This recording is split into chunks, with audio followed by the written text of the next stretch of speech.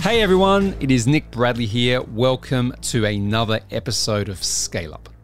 So my guest this week is Vishen Lakhiani. Now, Vishen is the founder of Mindvalley, which is the biggest platform on mindset and personal development out there today, with a mission of reaching 1 billion, I said 1 billion students, so humanity can experience the biggest jump in its consciousness since the dawn of the human species. Now, I've had some people on this show in the past with big visions, but you know what? That one is right up there. Currently, Mindvalley has 2 million students worldwide. Now, this speaker and activist and author of The Code of the Extraordinary Mind and The Buddha and the Badass, both amazing books. He shocks me early in our conversation by saying that he dislikes talking about meditation. Now, the astute of you will see that the episode is all about meditation. Or is it? You see, Vishen continues to explain what he means by this dislike and still manages to share his thoughts on meditation with such amazing detail, clarity, and perspective. And you're certainly going to get a heap of understanding about the different ways we can think about meditation by the end of the conversation. So there's so much misconception about exercise, and meditation is one of those things as well. So today you are in for a real treat. Vishen breaks down the different kinds of meditation, the many and varied benefits of meditation. He also busts some myths and some misconceptions about what meditation is supposed to be serving in our lives in terms of us and the greater world.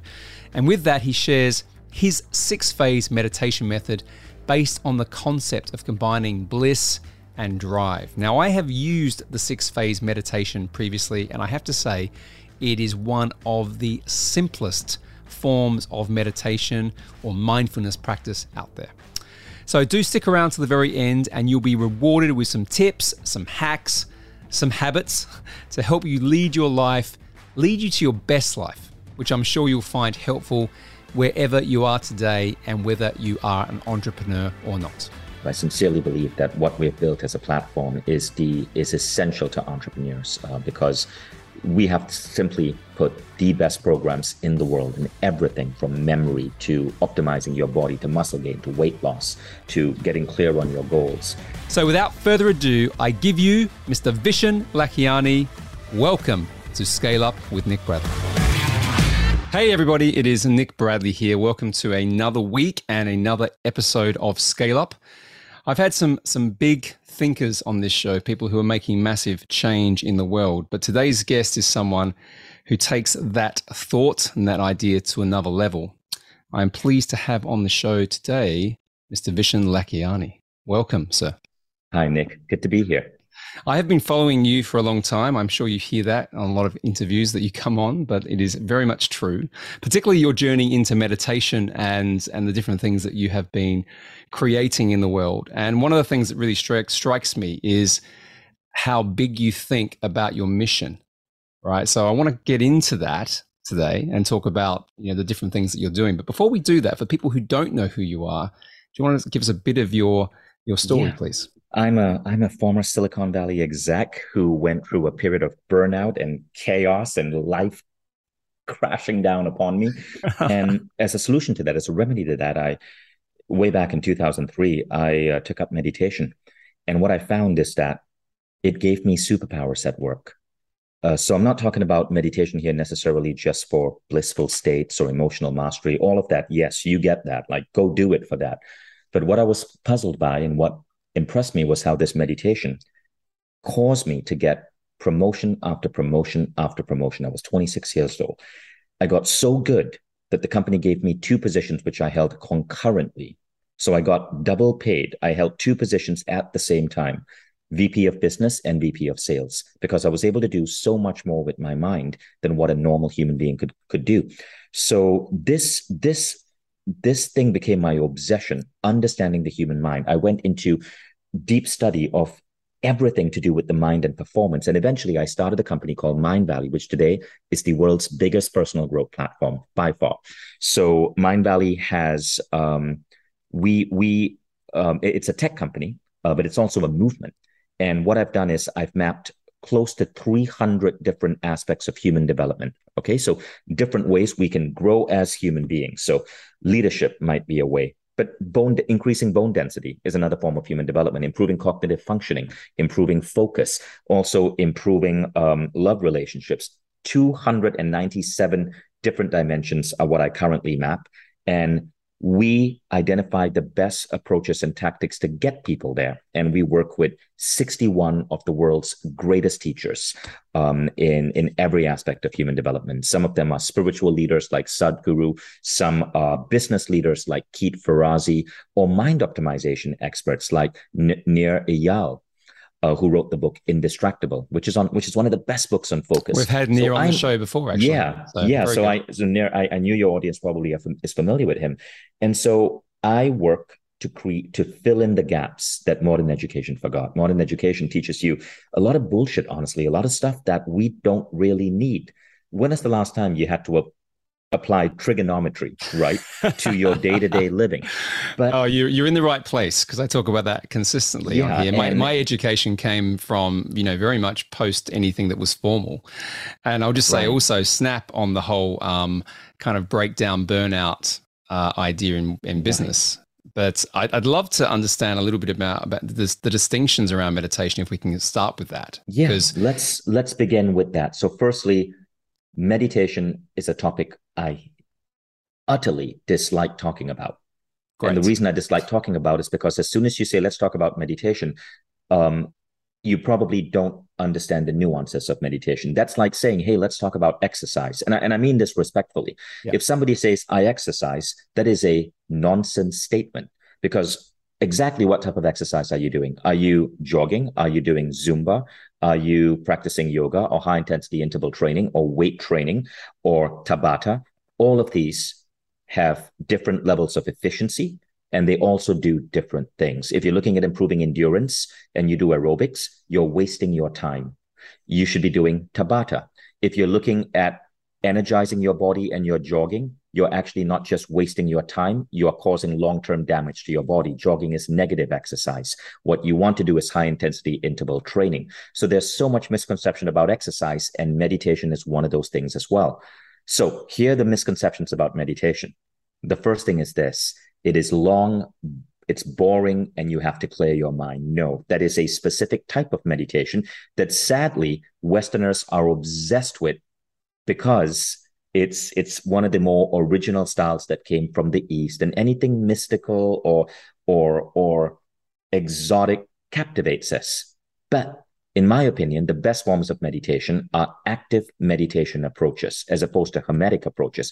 Active meditation approaches are where you actually use your mind to create, to tackle problems, to heal your body, to fill you with energy. They are not about stepping back from the world. They're about stepping into the world and using the force of your mindset to actually shape the world, build companies, write books, go into states of flow and creativity, while ensuring that your health and your well-being are at the highest levels they can be. Is that your definition of meditation then, what we've just covered? No, I haven't even started defining yet. What I will say is that because meditation is such a cloudy term, what I talk about is a concept called transcendent practices. And a transcendent practice is any practice where you go beyond the physical world and you go within. And as you go within, you apply science and spiritual tools to optimize yourself. Sometimes in my book, these are called psychospiritual transcendent practices. Okay. But that word is just too long. It is a long word, right? And then, so my book is simply called The 6-Phase Meditation Method. There are a lot of recovering people who have tried meditation listening to this podcast, right? Including me, right? So I've done the whole TM thing and all this sort of stuff.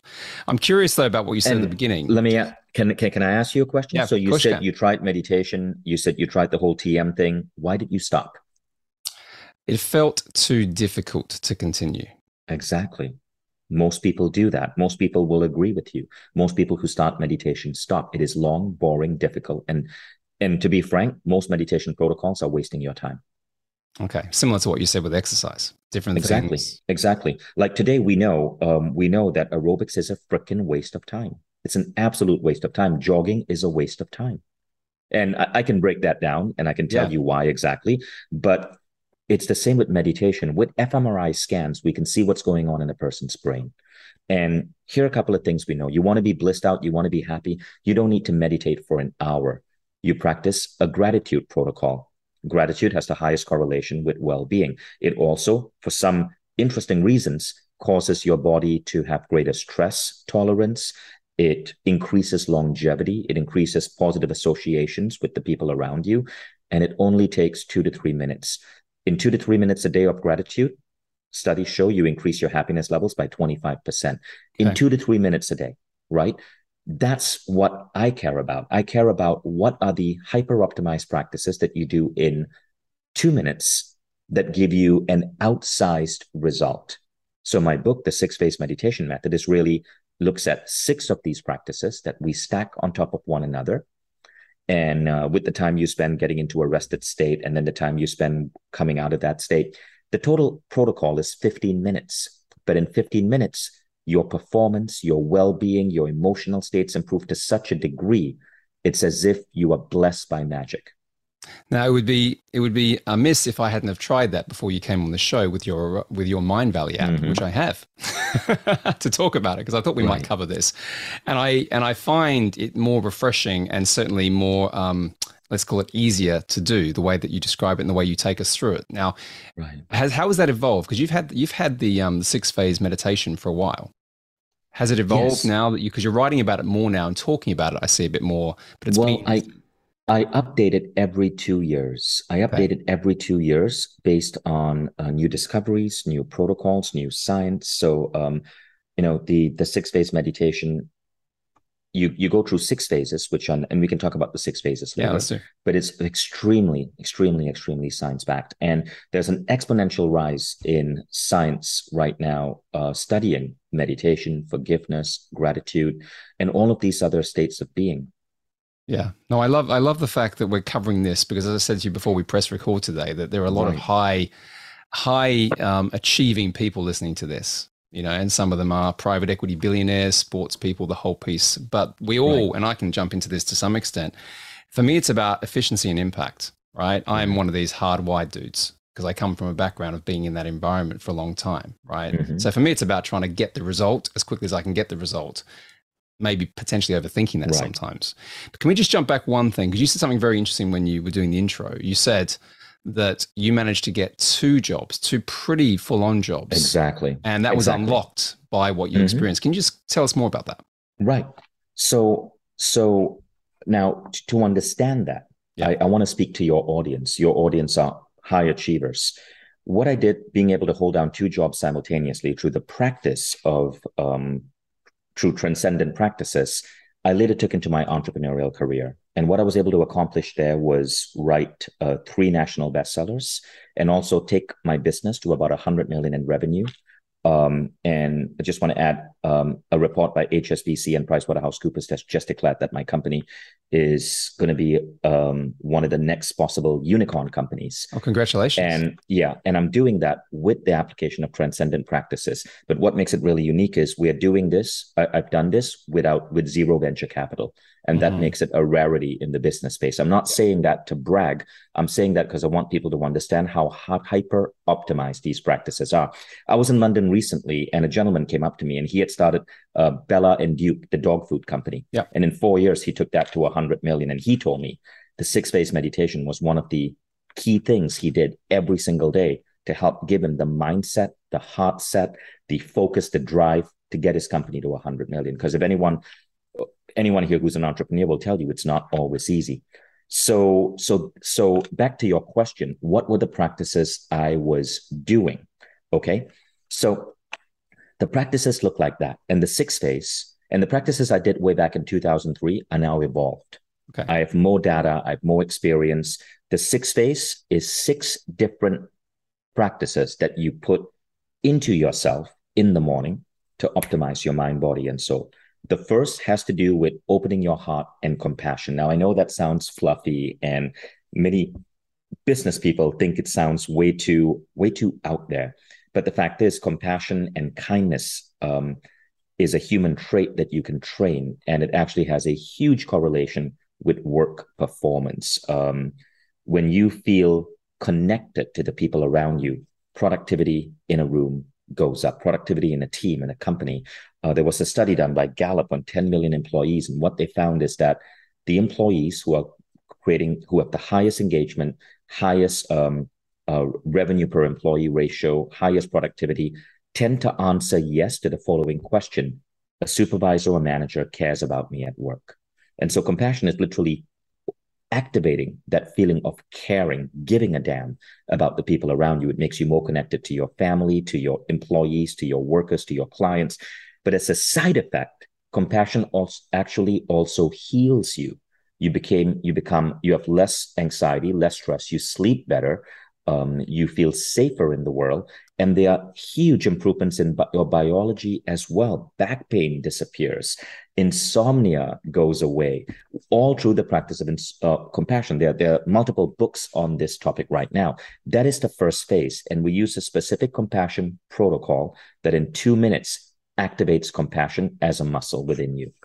Because you brought that up, why do you think that people repress it? Or certainly in the business world, it's seen as being fluffy. It's not really seen as at this point, it's only seen as being fluffy by entrepreneurs who have outdated models of business. Okay. Let me share another study, okay, which fascinates me. So I was interviewing Shawn Achor, the guy who wrote the book Happiness Advantage. He's a Harvard psychologist, and he did a study with a company in Omaha. They were doing 650 million in revenue. And what he had them do, and the CEO thought this was fluff. He's like, there's no way this is going to work, but I'll try it anyway. He instituted this protocol in the company where when you showed up at work, you would take out your iPhone, set a timer for 2 minutes, and in that 2 minutes, you would write an email appreciating a fellow coworker. No, you would give yourself only 2 minutes. Anything longer makes it too troublesome. Anything shorter makes it irrelevant. What they found is in 18 months, the company whose revenue had stagnated, revenues went up from 650 to 950. Number of job applications went up 270%. That means 270% more people were applying to join the company. Google flew down to see what the hell they were doing with their culture, all from a 2-minute appreciation gesture every morning. Now, that is compassion at its best, right? And that's why this is not, I believe the CEO of the company's name was Bob Barker. Shawn Achor in the interview told me he thought this was fluff, but he couldn't believe the results. Yeah. I'm not surprised by it. As I said, my journey from the last few years, I left one of the biggest private equity firms in the world, right? The last exit I was involved in was $2.3 billion. And I've gone through a whole personal journey of this, including reading a lot of books on it too. And I believe this to be true. I'm curious as to why we have these outdated systems. I'm sure as we go through the rest of the 6th phase, we can go through this as well. Absolutely. Because part of the journey here is to be able to educate people listening to this podcast and wider. So let's cover that as we go through. So if you want to, do you want me to answer that question? Why do we have these outdated systems? I'd like to understand where it comes from. Let me explain.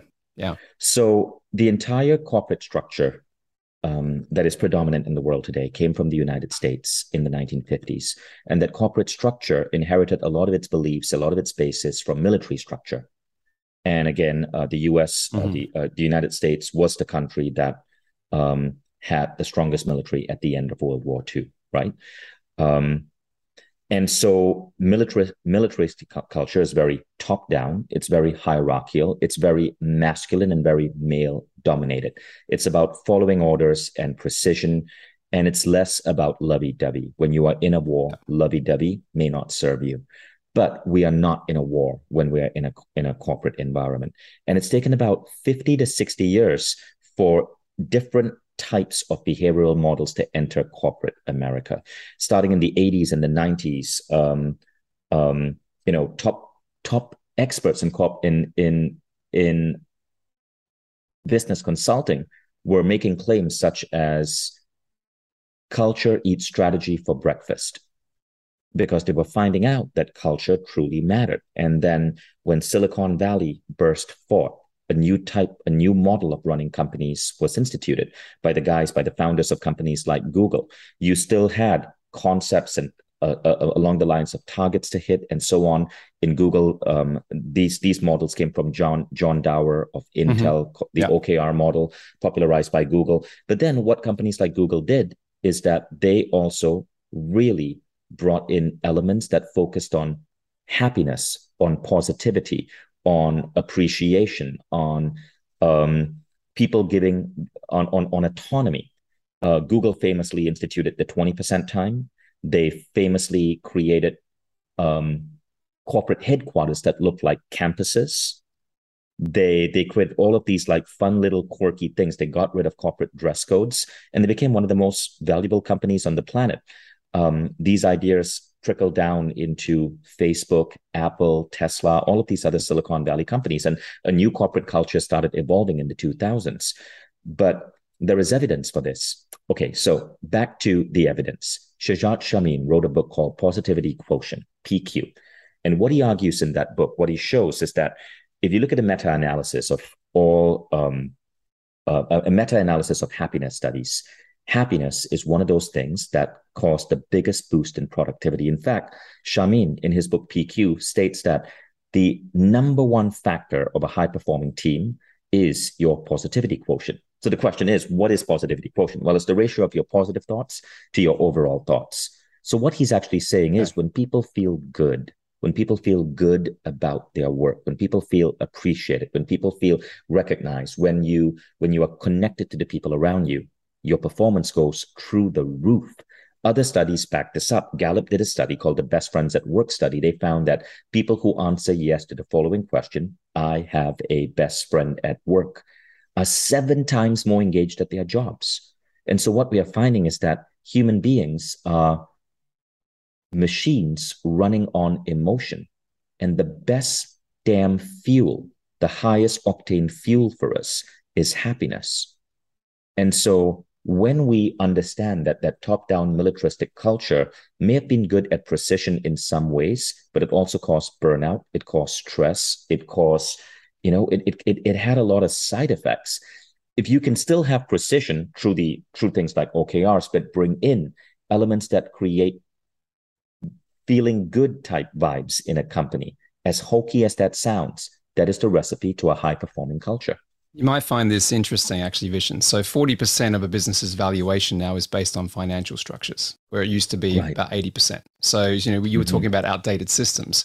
Right. The old accountancy systems used to do sort of EBITDA multiples and all those sort of things, revenue multiples. Well, what's happening now is that 60% of the valuation is coming off other factors. And one of those factors is what we call social capital, which is an assessment of the culture of a business, because you can't transfer the value of a company to someone else unless you identify all the things that are actually driving that value. So you may not have heard that before, but it backs up the point, I think, that, those financial systems were 50, 60, 70, possibly even more years old. That's all we had, right? But there's a change and a movement, certainly up the chain in the capital markets around value, which is being, I think, backed up by exactly what you just said.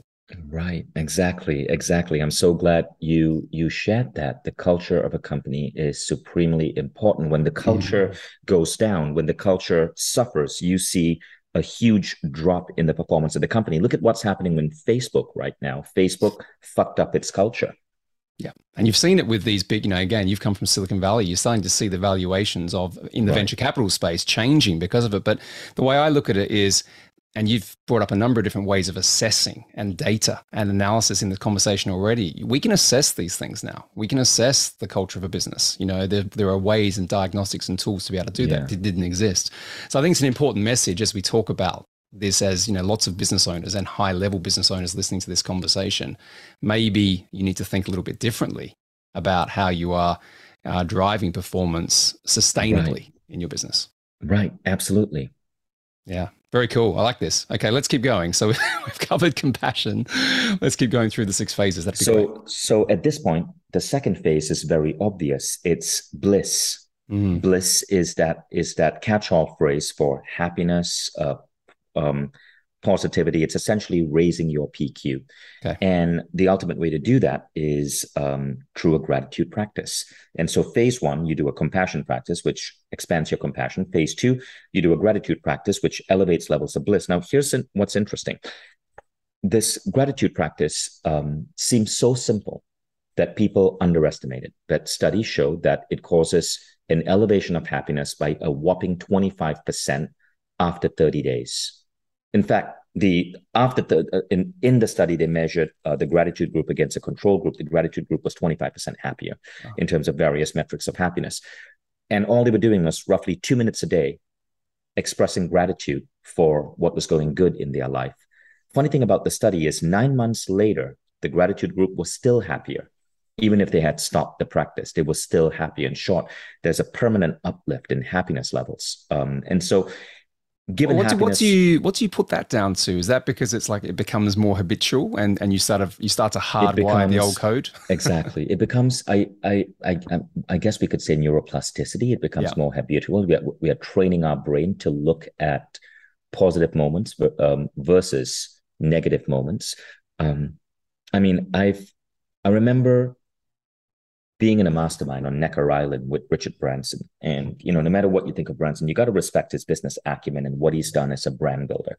His Virgin Group employs about 50,000 people. And as we were talking to Branson, one of the things became very, very, very clear. Happiness is part of his modus operandi. Somebody asked him, well, obviously wouldn't call him dude. They'd say, Richard, you are so constantly celebrating, constantly having fun. And even in our mastermind group, like he made so much effort to have the funnest dinner parties. I was married back then when I was with him. And I remember at one particular dinner party, he just got on the table, got my then wife, to get on the table with him and dance with her on the table. I mean, it's so random, right, to see a billionaire do that, but that's what makes him Branson. And so the very next day or so, someone in my group asked him, you're always happy, but surely there are sad moments. What do you do during those sad moments? And his answer was really telling. He said, I don't remember the sad moments. I only focus on the good things in my life. Wow. And I've noticed that over and over and over again with people who are doing well. I've noticed that about myself, right? Like, obviously, even as I'm running the company, I came straight from my quarterly strategy meetings into this podcast. And there was good news, there was bad news, but I got to train myself when there's bad news, when things go wrong. I got to train myself to take action, fix it, learn from it, push it aside and not dwell on it, and then dwell on the stuff that is good news. I got asked this question by someone very recently, actually. And they asked, how do I, because the point he made was, you always seem on it, right? Which is, right, lovely to hear. But the point that he was asking underneath that was, how do you deal with setbacks? Because you don't seem to show them. And I said, well, listen, one of the things I've just learned some tools, right? I've learned some tools that I didn't used to know. And one of the tools that I have is to take action. If I feel frustrated or I feel that things aren't where I would like them to be, I take action to try and change them, right? And even that small amount of action changes my mindset to be more positive. And that's just one thing. But yeah, no, I think the reason I bring that up here is also, as people listening to this, a lot of the stuff that you're talking about are tools that can be learned, right? Right. And it doesn't mean that where you are right now doesn't mean that you can't learn those new things. Mm-hmm. Absolutely. Yeah. Absolutely. Yeah. All righty. Number 3. So number 3 is forgiveness. Now, this one is weird. In my book, we call it becoming unfuckwithable. Okay, yeah. So forgiveness studies. So first, let's talk about becoming unfuckwithable. I love that word because it's an internet meme, and the most common definition is Oh, God, it is when you're truly at peace and in touch with yourself, and nothing anyone says, does, or thinks can bother you. That's really what it is. Okay, so it's about equanimity, which is being calm in the face of a storm.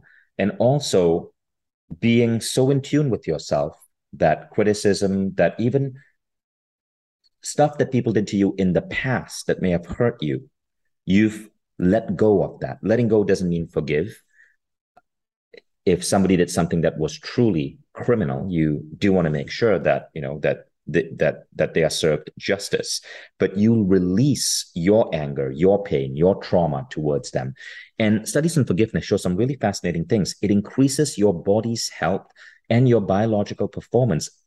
After practicing forgiveness exercises, according to one study, participants were able to jump higher. In an Israeli study, endurance went up. It's crazy what forgiveness is doing. Insomnia goes down, anxiety goes down, you sleep better, back pain disappears, heart health improves, all from the practice of forgiveness. And so the first three phases of the sixth phase are compassion, elevating your levels of compassion, elevating your happiness levels, and then becoming unfuckwithable by releasing the pain of past trauma.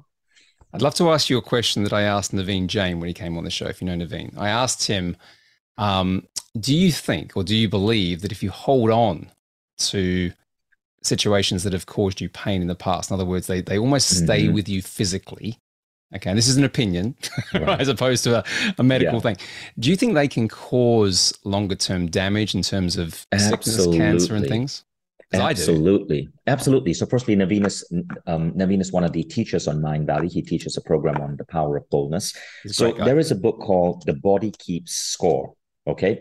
It was the #2 book last month on Amazon. It's by Bessel van der Kolk. I'm going to read that. That sounds perfect. It's amazing, right? And this book, it's got amazing reviews and it is blowing up. 56,000 reviews on Amazon. It is #6. Actually, it's the #6 book in the world right now on Amazon. Wow. The Body Keeps Score.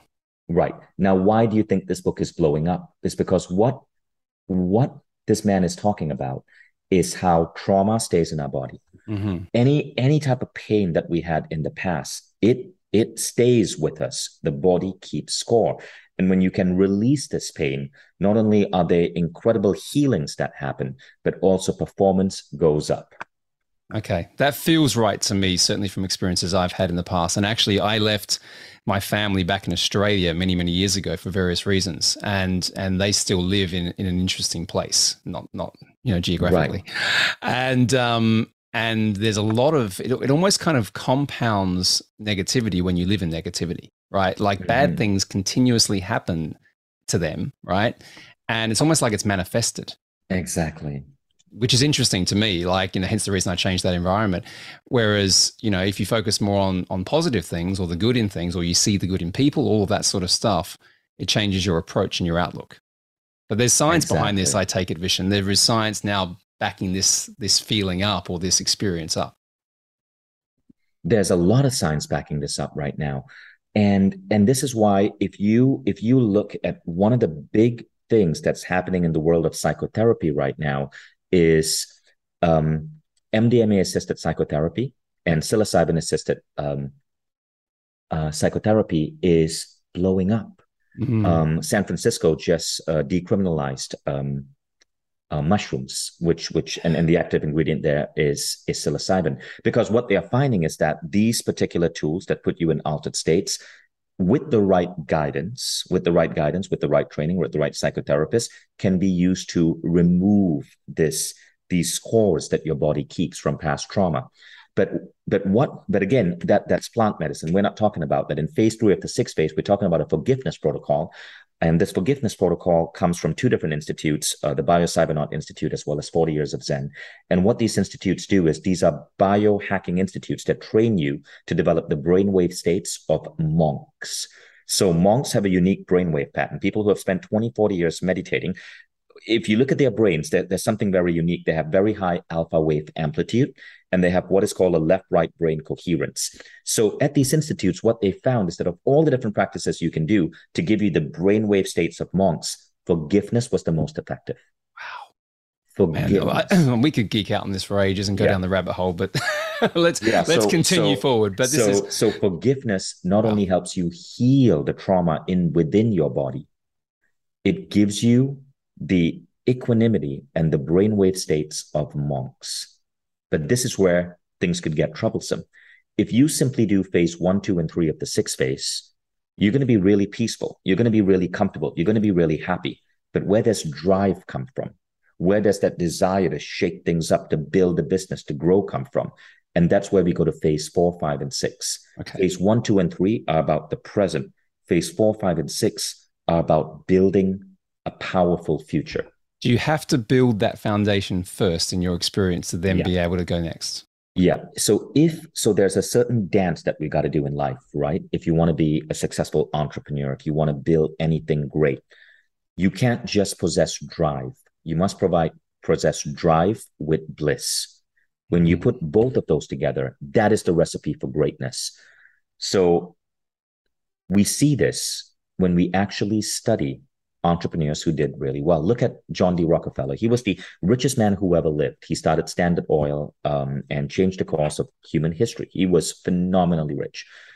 John D. Rockefeller wrote in his 80s a poem that went like this.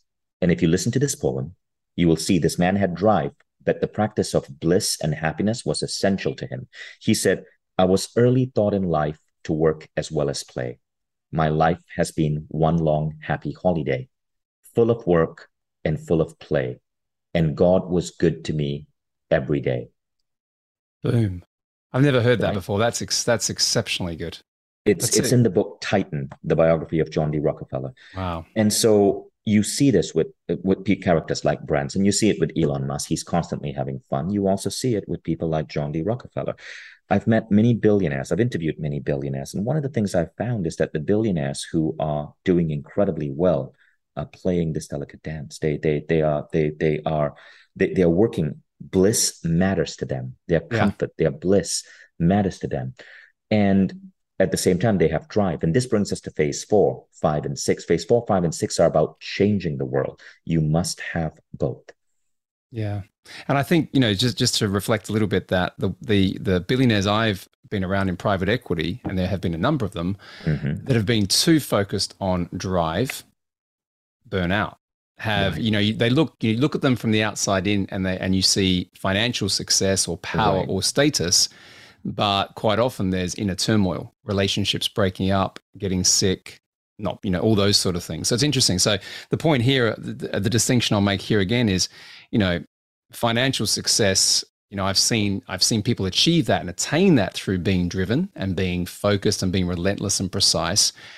But if I reflect on it, I haven't seen as much sustainability, to use that word again, of that. Certainly, as I see people now that I've worked with a decade ago, I've actually seen people go backwards quite dramatically because they've been go so much. Exactly. And you can see this in 1 month cycles, 1 year cycles, decade cycles. Yeah. You got to have a balance between output and then rejuvenation, right? So what I mean by a 1 day cycle is one of the things I found is, so I have teams, and I live in Europe, but I have teams in Asia. I have teams in the US. My company is about 400 people. And so I got to start my day early during winter months, like start meetings at 8 a.m. And I know that I can go for 5 hours, 8 to 9, 10, 11, 12, 1 p.m., go for 5 hours fueled on nothing but water and a single cup of coffee. But after the 5 hour mark, my focus and my productivity starts fading. And what I do is I then take an hour-long break. I make myself a delicious breakfast. So what I'm doing is actually called intermittent fasting. I'm eating breakfast after 1. And then I nap for 15 minutes. And there are studies on this. And then I go back to work at around 2 and I'm hyper productive. There are studies on this as well. Like NASA called it the power nap. NASA found that a 22-minute nap increases focus and productivity by 30%. So why is it just 15, 20 minutes? Is there a science behind? So if you go good, because I just had a nap before we press record. I'm gonna be honest. So if you, because I measure everything on my little ring here, right? But So there's a couple of things, right? So here's what it does. Well, firstly, if you nap longer than 15 or 20 minutes, it may interfere with your sleep. Okay, it may interfere with your sleep. However, when you take a short nap, it actually improves your sleep. There is a book by Charlie Morley. I think it's called Wake Up to Sleep. Can't remember the name. I've heard of that before, actually. Charlie Morley Sleep. Let me Google that and give you the title. Okay, and it's a wonderful book. And one of the things that Charlie Morley it's called Wake Up to Sleep. And one of the things that Charlie Morley mentions is that if you can give your body a bit of rest in the afternoon or in the morning through a meditative practice or even through a nap, you're actually training your body in the nighttime during sleep to go into deep sleep.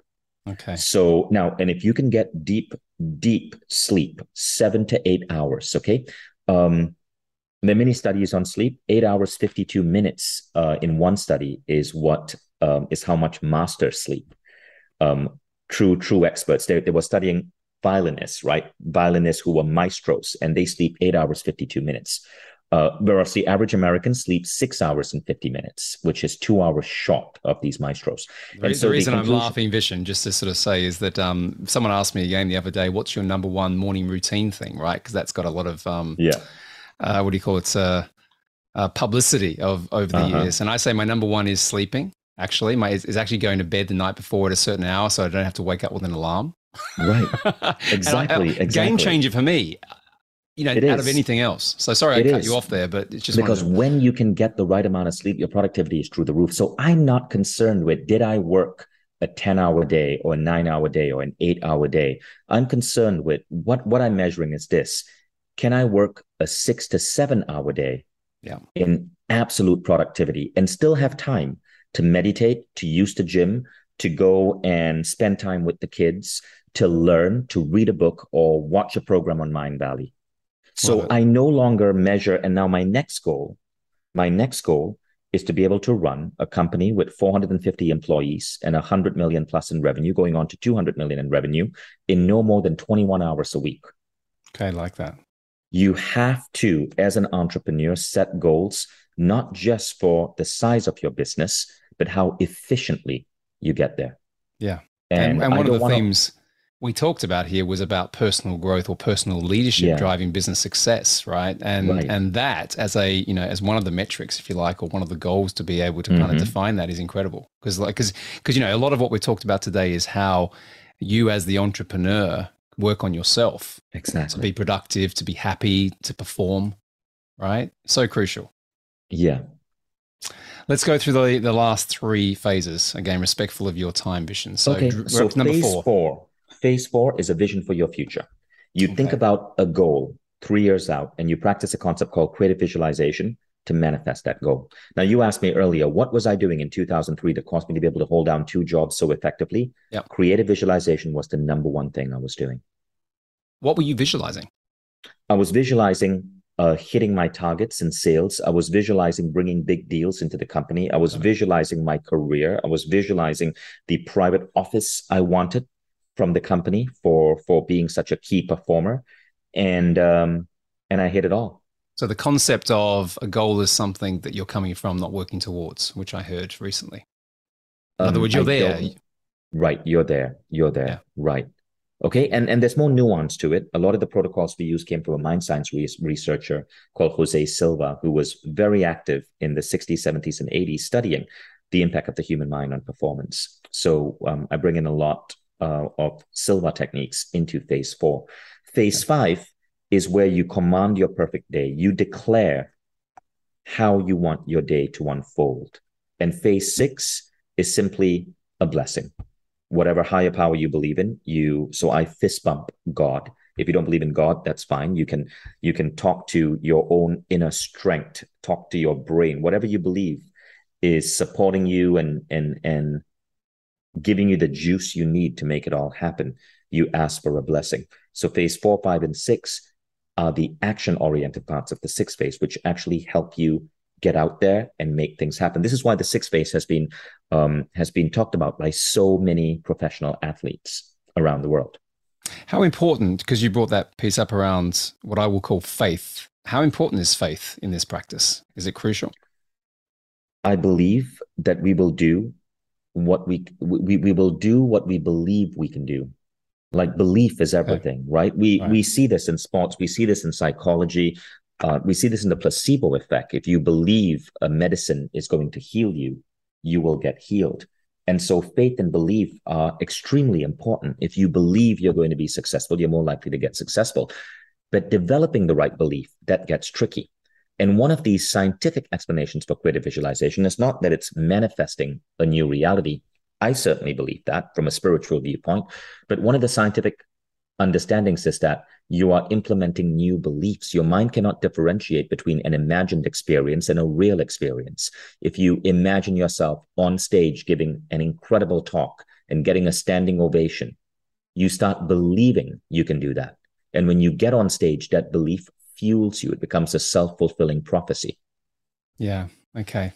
Yeah, that makes a lot of sense as well. This idea that what you achieve is created first in the mind, right? You believe in it first. You take the directed action to then start get better at it, improve whatever it is, and then you see the result. Interesting. Right. So so you mentioned beforehand that you're writing a book on this. So as I said, I experienced the 6 phase through Mindvalley, actually, when I first started to explore one of your first books a while back. But are you now, you've refined this obviously from the conversation we've had today. Exactly. So let's just talk about that. So the 6 phase is now a book on its own. It's called the 6 phase meditation method. And it goes deep. And the book comes with a trainer app that trains you on the protocol. And we've been getting incredible support from celebrities, from several movie stars, several professional sports people, even before the book came out, because the 6 phase started making its rounds around Hollywood. And what happened is that we had Miguel, the R&B star, talk about his meditation practice before concerts on Billboard magazine. And he mentioned that him and his entire entourage do the 6 phase before he gets on stage. We had Bianca Andreescu, who beat Serena Williams in the US Open in 2019. When they asked this 19-year-old girl, how did you do it? She said, where's my phone? Where's my phone? And then she held up my first book, which made a mention of the 6 phase. Unknown to the journalist, Bianca had actually graduated from a seminar on the 6 phase in Toronto. wow. And so when all of these stories started emerging, I decided to turn it into a book because I now had the evidence that the protocol worked, and I wanted to get into the hands of as many people as possible. Yeah. Okay. That's awesome. And the thing I didn't share with you before we started is, I mean, out of the different practices that I have tried, the 6 phase is the one that I have consistently done more than anything else. Thank you. That's. But I didn't want to tell you that at the beginning because, otherwise we wouldn't have had such a rich conversation, right? And it's got a more colorful name, hasn't it, in the UK, the book? Yeah, in the UK, the book is called Zero Bullshit Meditation, which I prefer. Right, I'm Australian, and we don't, we like it to be direct. Right, exactly. Well, we'll see which title sells better. It's an interesting experiment in marketing. My publishers came up with that. Yeah, I can tell you from my experience in the UK and Australia and working around the world, it probably will work as well in the US, to be honest with you, because I think sometimes people kind of cloud the idea of meditation, like we started the conversation with, like it can just be a bit, right? Like, it's overused as a term as opposed to the specificity around what it actually can be. So, right. Well, listen, it's been awesome, Vishen, to have you on the show and to cover this, I think, incredibly important topic, particularly for the people who listen to this show and the ones that are still in the alpha male kind of mindset and programming. Is there anything else that you're working on at the moment that you're excited about that you'd like to share with us? Well, I think anyone on the show should also check out Mindvalley. I sincerely believe that what we've built as a platform is essential to entrepreneurs because we have simply put the best programs in the world in everything from memory to optimizing your body to muscle gain to weight loss to getting clear on your goals. And it's Mindvalley has become a movement. It's freaking huge at this point. And if you're an entrepreneur, it is probably the most important investment you can make in yourself. Yeah, and I can attest to that as well. And the one thing that's changed my life in terms of the movement out of private equity more into entrepreneurship and the stuff that I do now has been a lot of the different things that are taught by Vishen and the experts that are on Mindvalley. This idea of, how you need to work on yourself, how you have to have personal growth as a value. And it is actually, if you saw me literally 10 years ago, Vishen, I'm 48 now, I would have looked about 70. Right.